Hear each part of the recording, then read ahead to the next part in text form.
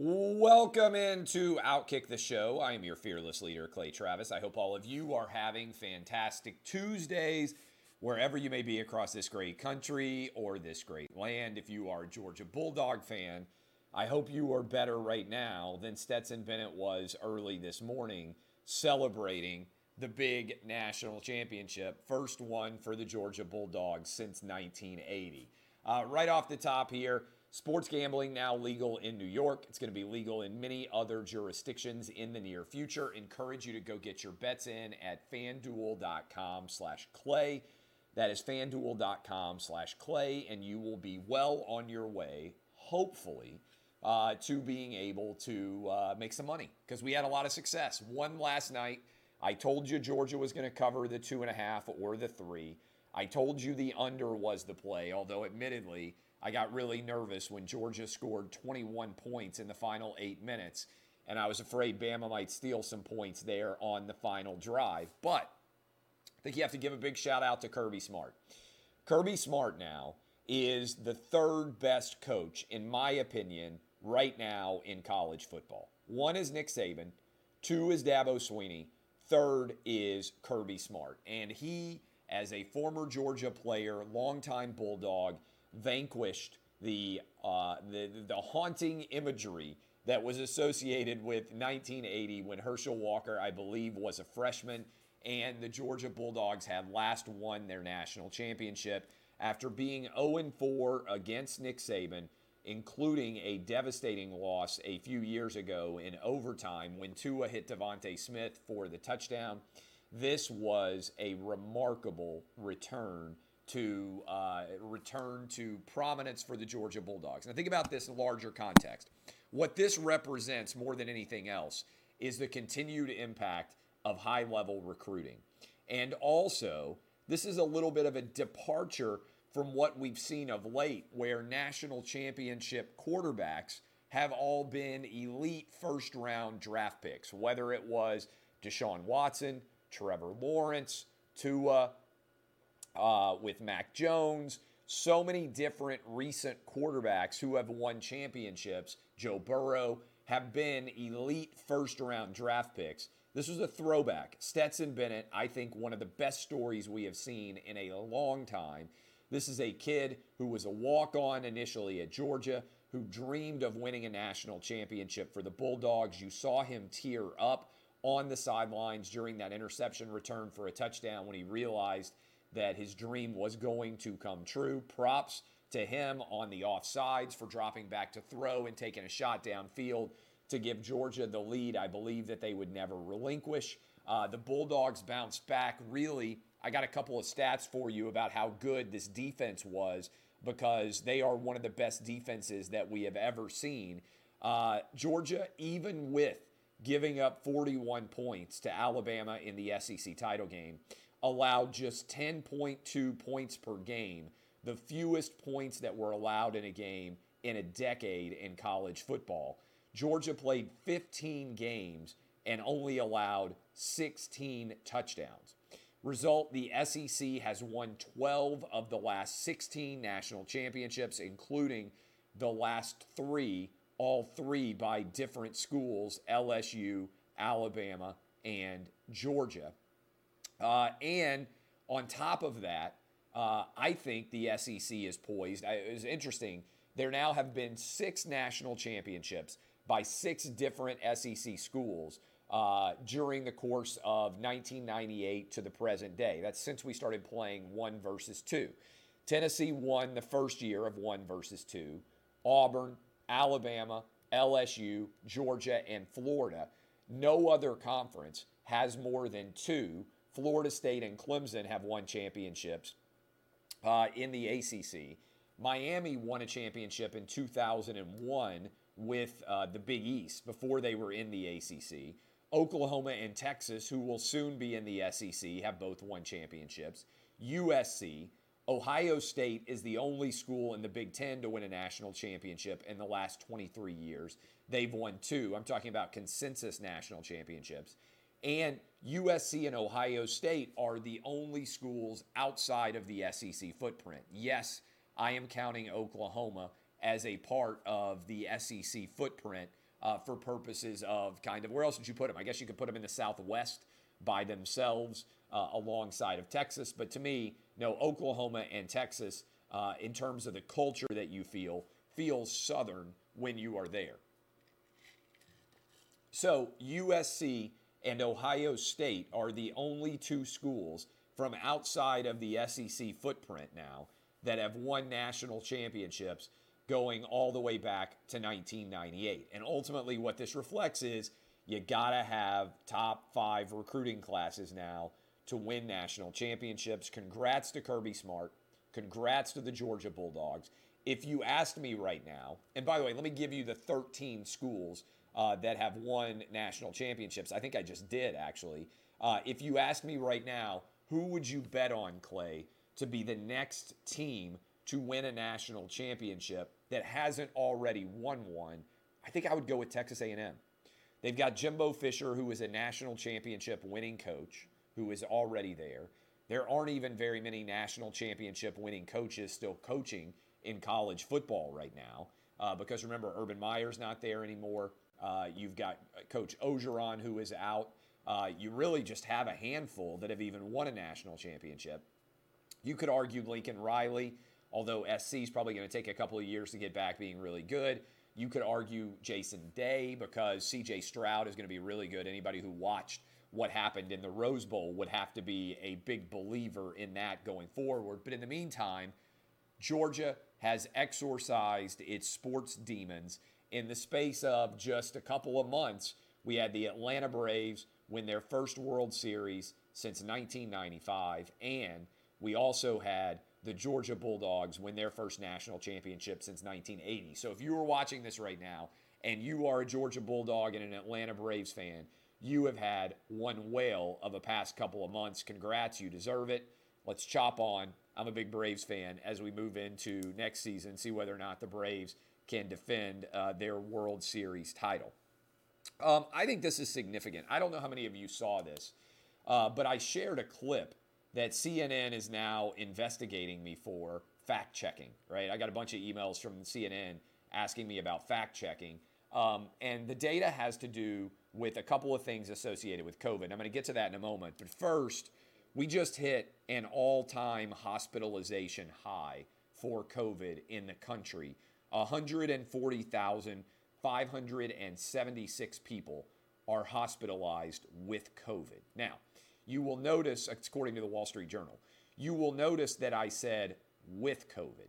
What is the purpose of me saying with COVID? Because many of those people are hospitalized not because of COVID, but with COVID. Let me give you an example.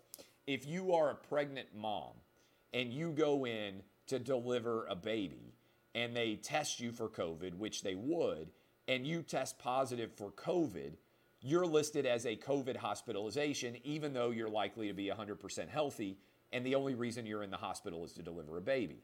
If you get into a car accident and you break your leg and they bring you in an ambulance to the hospital and you are asymptomatic for COVID, but when they bring you into the hospital, they test you and you test positive, you will show up as a positive for COVID. So we don't know exactly what percentage of these people are actually in danger from COVID going forward.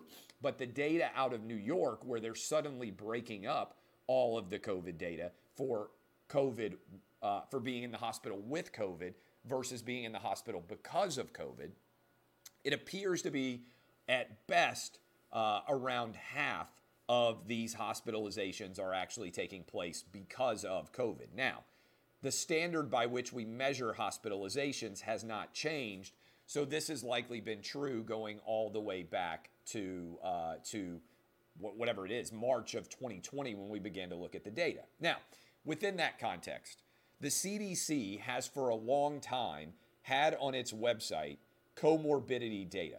And so I'm going to share this with you. The number of deaths that mention, I'm reading directly from the CDC website, the number of deaths that mention one or more of the conditions indicated is shown for all deaths involving COVID and by age groups. For over 5% of the deaths, COVID was the only cause mentioned on the death certificate, which means that for roughly 95% of the remaining deaths, there were multiple comorbidities. For deaths with conditions or causes, in addition to COVID, on average, there were 4 additional conditions or causes per death. Now, that's been on the CDC website for a while.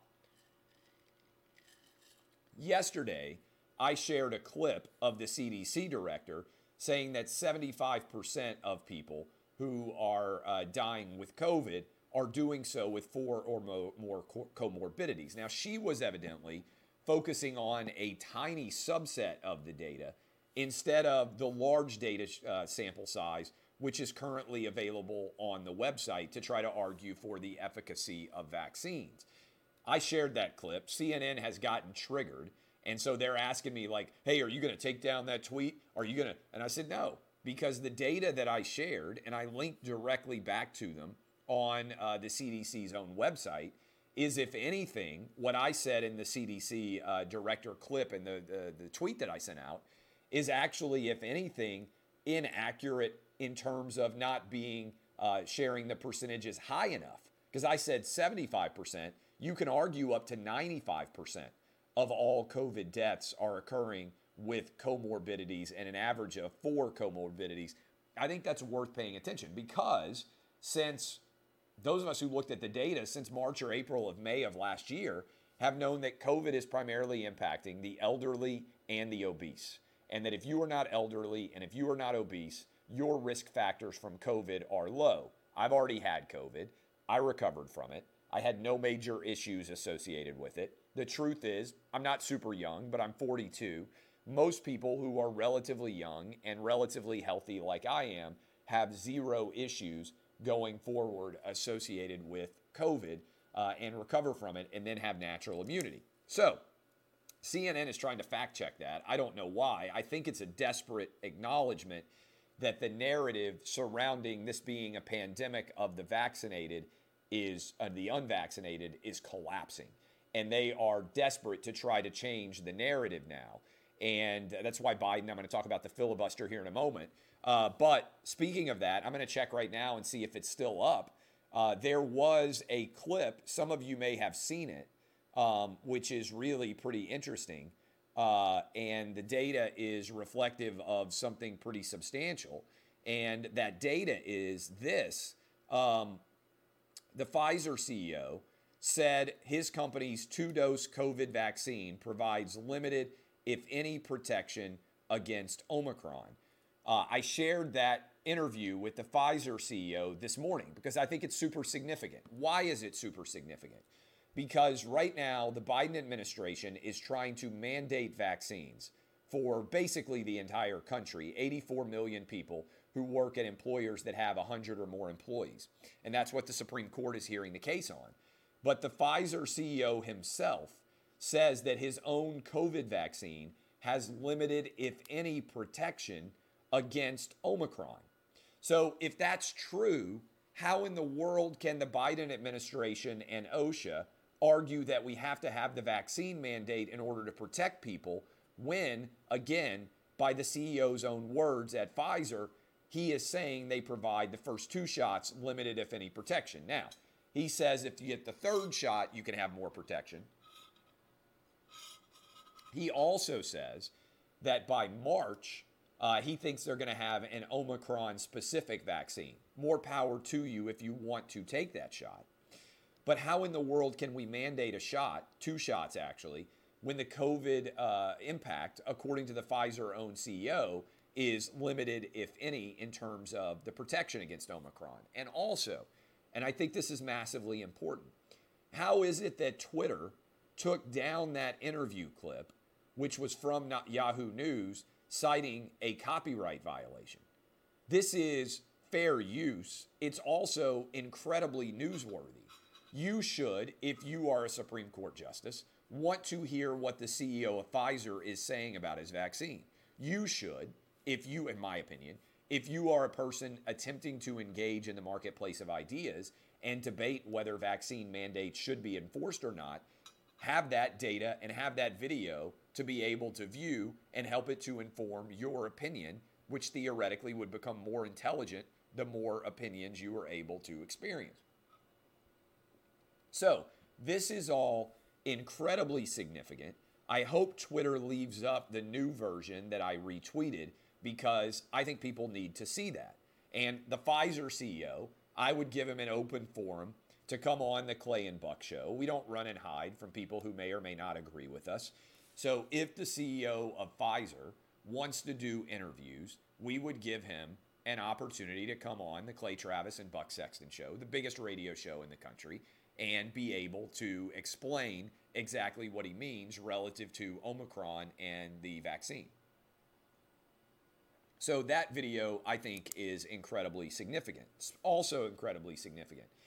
Dr. Fauci was on Capitol Hill today, and Rand Paul continued to ream him over issues surrounding, major issues, I would say, surrounding gain-of-function research, what our tax dollars did or did not do. You know, Dr. Fauci is the highest paid government employee in the entire country.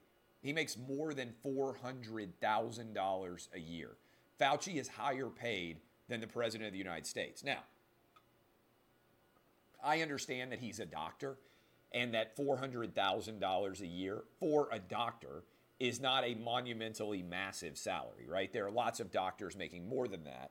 But the fact that Fauci is making over $400,000 a year and that the evidence seems to suggest that he was providing taxpayer-funded dollars to gain-of-function research in China that might well have led to COVID ultimately escaping from a lab and creating the past 2 years of messes that we have seen is, to a large extent, a very important data point that deserves to be explored. And Fauci continues to fight with Rand Paul and not provide, in my opinion, very sound answers as to why he was attempting to marshal scientists to shut down any discussion of the possibility that this virus might have originated in a lab and escaped there, as opposed to originating from an animal and jumping to a human.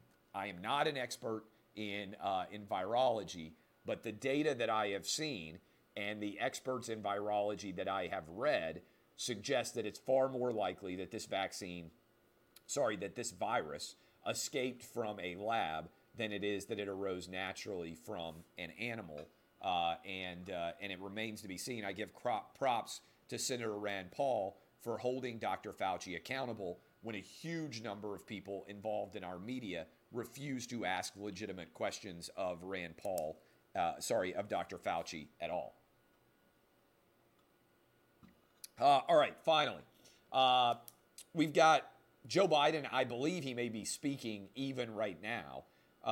And to me, what is really intriguing about Joe Biden's speech demanding that they modify the filibuster, I was reading at Politico earlier, there aren't votes to get this voting rights bill passed.